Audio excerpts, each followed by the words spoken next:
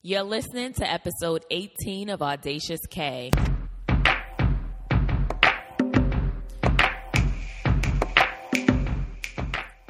When I quit my job last fall, I wasn't really sure of what I wanted to do.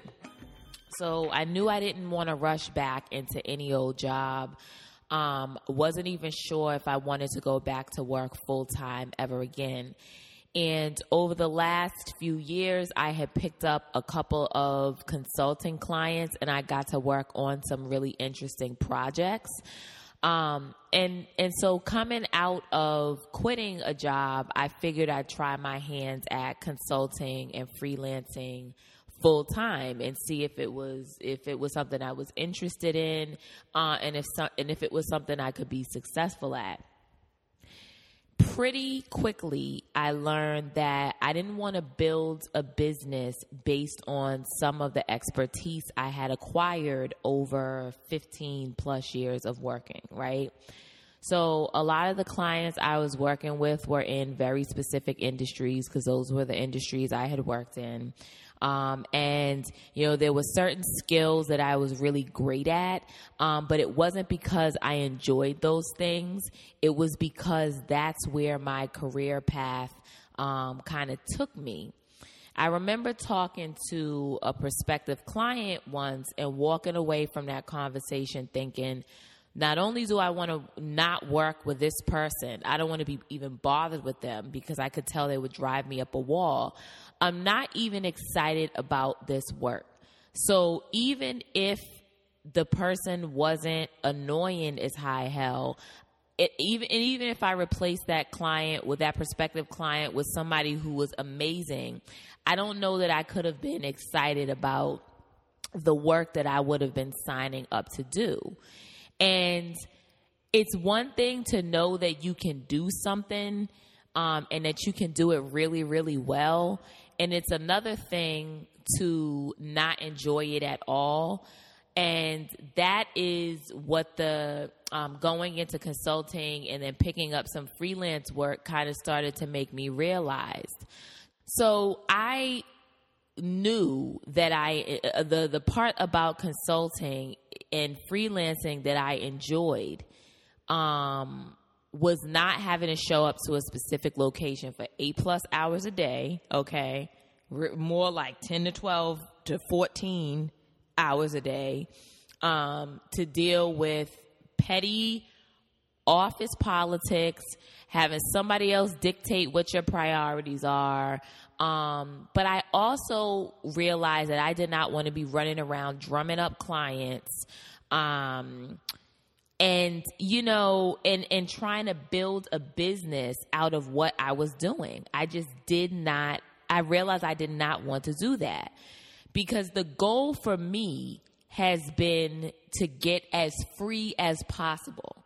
And we're only going to get so free because bills are a thing, societal obligations are a thing, community and cultural and familial obligations are a thing.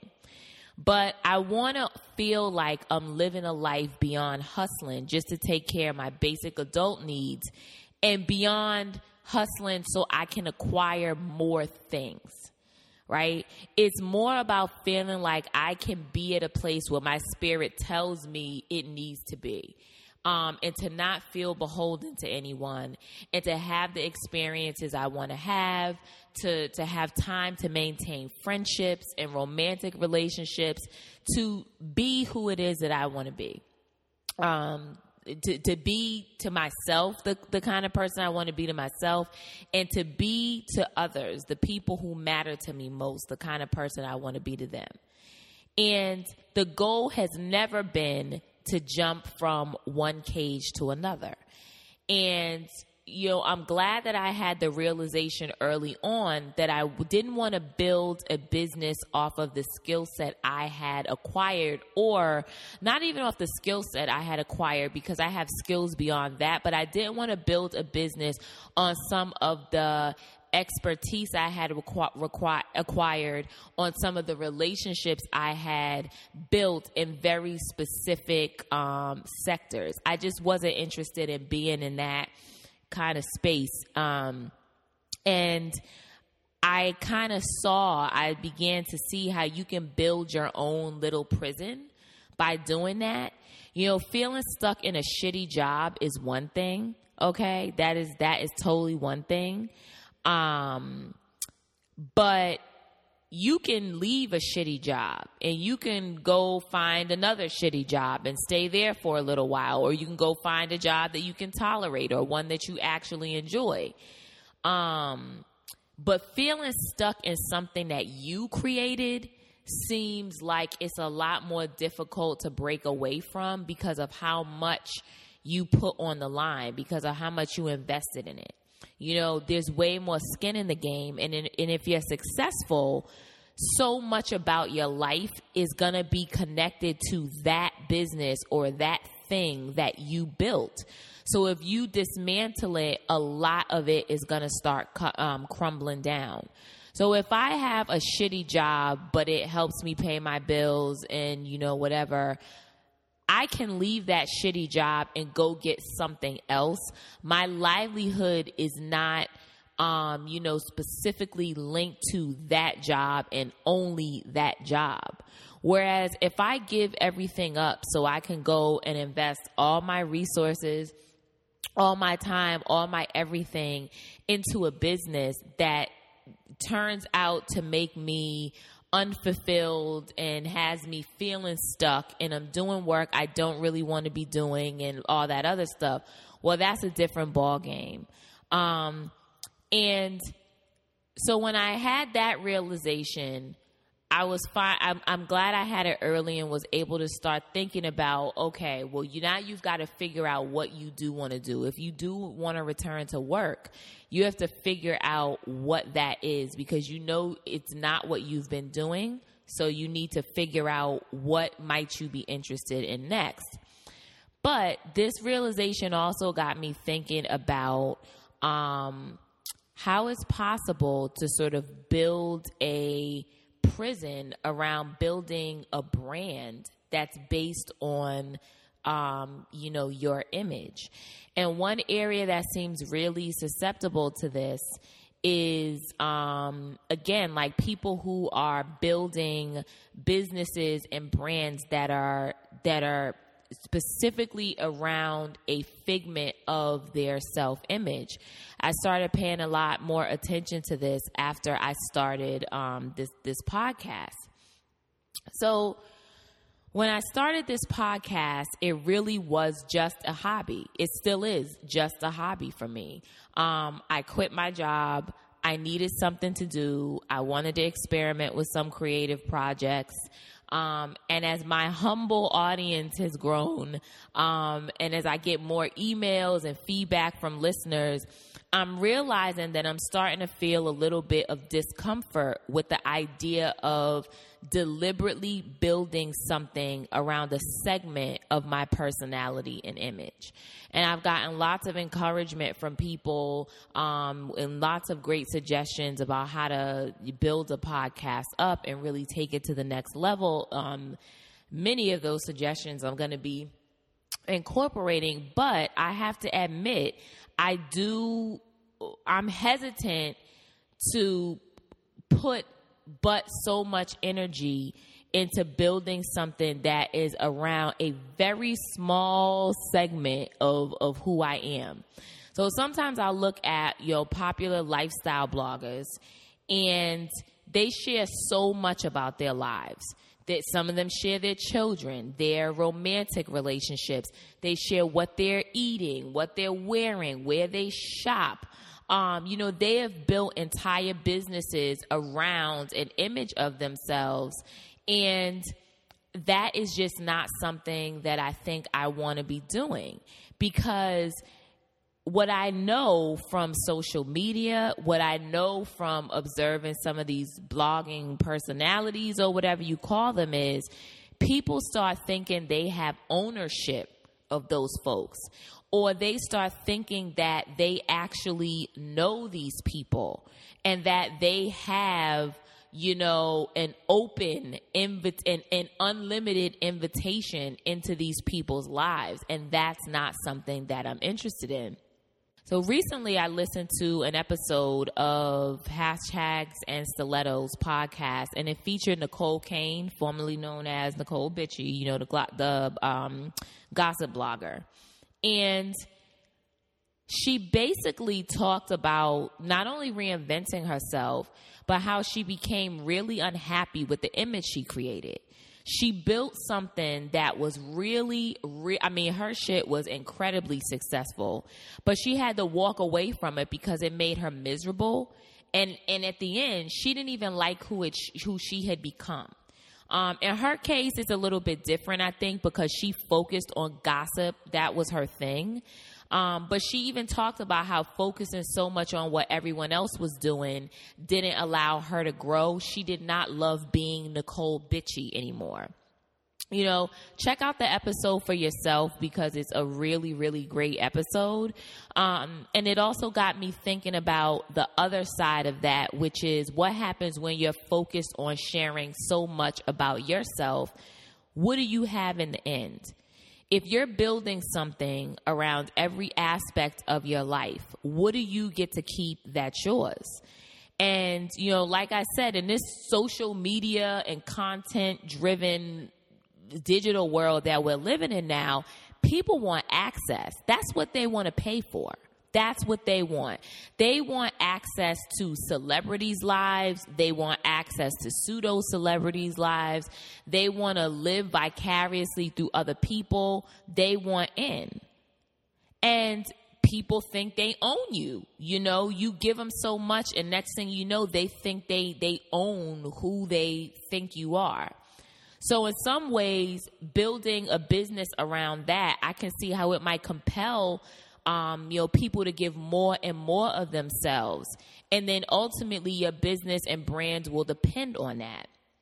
And it's not just about building a brand. So what I'm talking about here is not limited to people who are trying to build online personalities or build brands or whatever it is. It's really about creating a foundation. So whether it's trying to build a consultancy, or if you want to freelance full-time, or you want to start your own nonprofit, or you're trying to build something based on a small sliver of your image, you have to be careful to not create something that becomes a prison of sorts.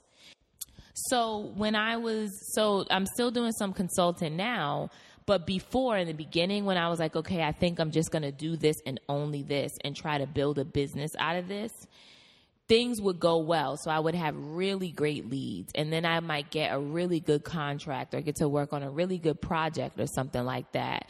And so then it makes you just want to hurry up and go, right? But you kind of have to pull back a little bit and make sure that you really want to do what it is coming your way, right? Or that you really want to do what you are grinding to go out here and do. So because when you're getting positive reinforcement, so if you're getting strong business leads and good feedback, and you're landing contracts, and you're getting followers or downloads or whatever it is you're using to sort of measure where you're at and gauge how things are going, those things can kind of force you in a particular direction. So if you're getting a lot of positivity, then you might seek out the direction that positivity is coming from without paying any real attention to whether or not you even want to go in that direction. And I think I realized you can't be, or it's not good to be, haphazard and just let your clients or followers or readers, listeners, whomever, take you in a direction. Yes, you want to pay attention to them because their feedback matters. That's who you're trying to serve. But you got to make sure that it's a direction that you want to go in. So again, this is not even about people who are building online content or who are building personalities, or who are becoming experts in lifestyle and putting that image out there. It's really about, it is not even about people who are only trying to build, a small business. I think it's about being deliberate about what kinds of things you build around you, whether they be human relationships, whether they be business relationships. You don't want to just fall into things. Yes, going with the flow is important, and seeing where a journey takes you is important. And I'm not saying that we shouldn't do that, right? But I do think that sometimes when you want to escape one thing that isn't serving you well, or when you want to leave something that makes you feel miserable, many other things seem very appealing. They're enticing.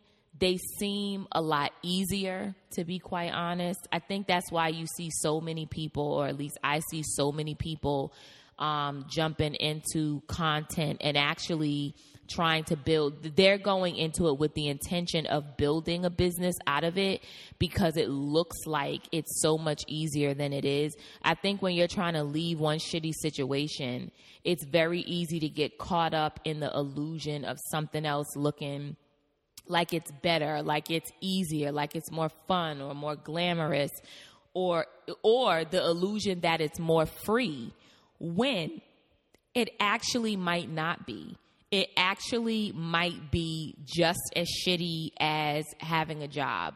It might be, demoralizing. It might make you feel trapped. It might make you feel like you're grinding and running a rat race all over again for something that you don't even really enjoy.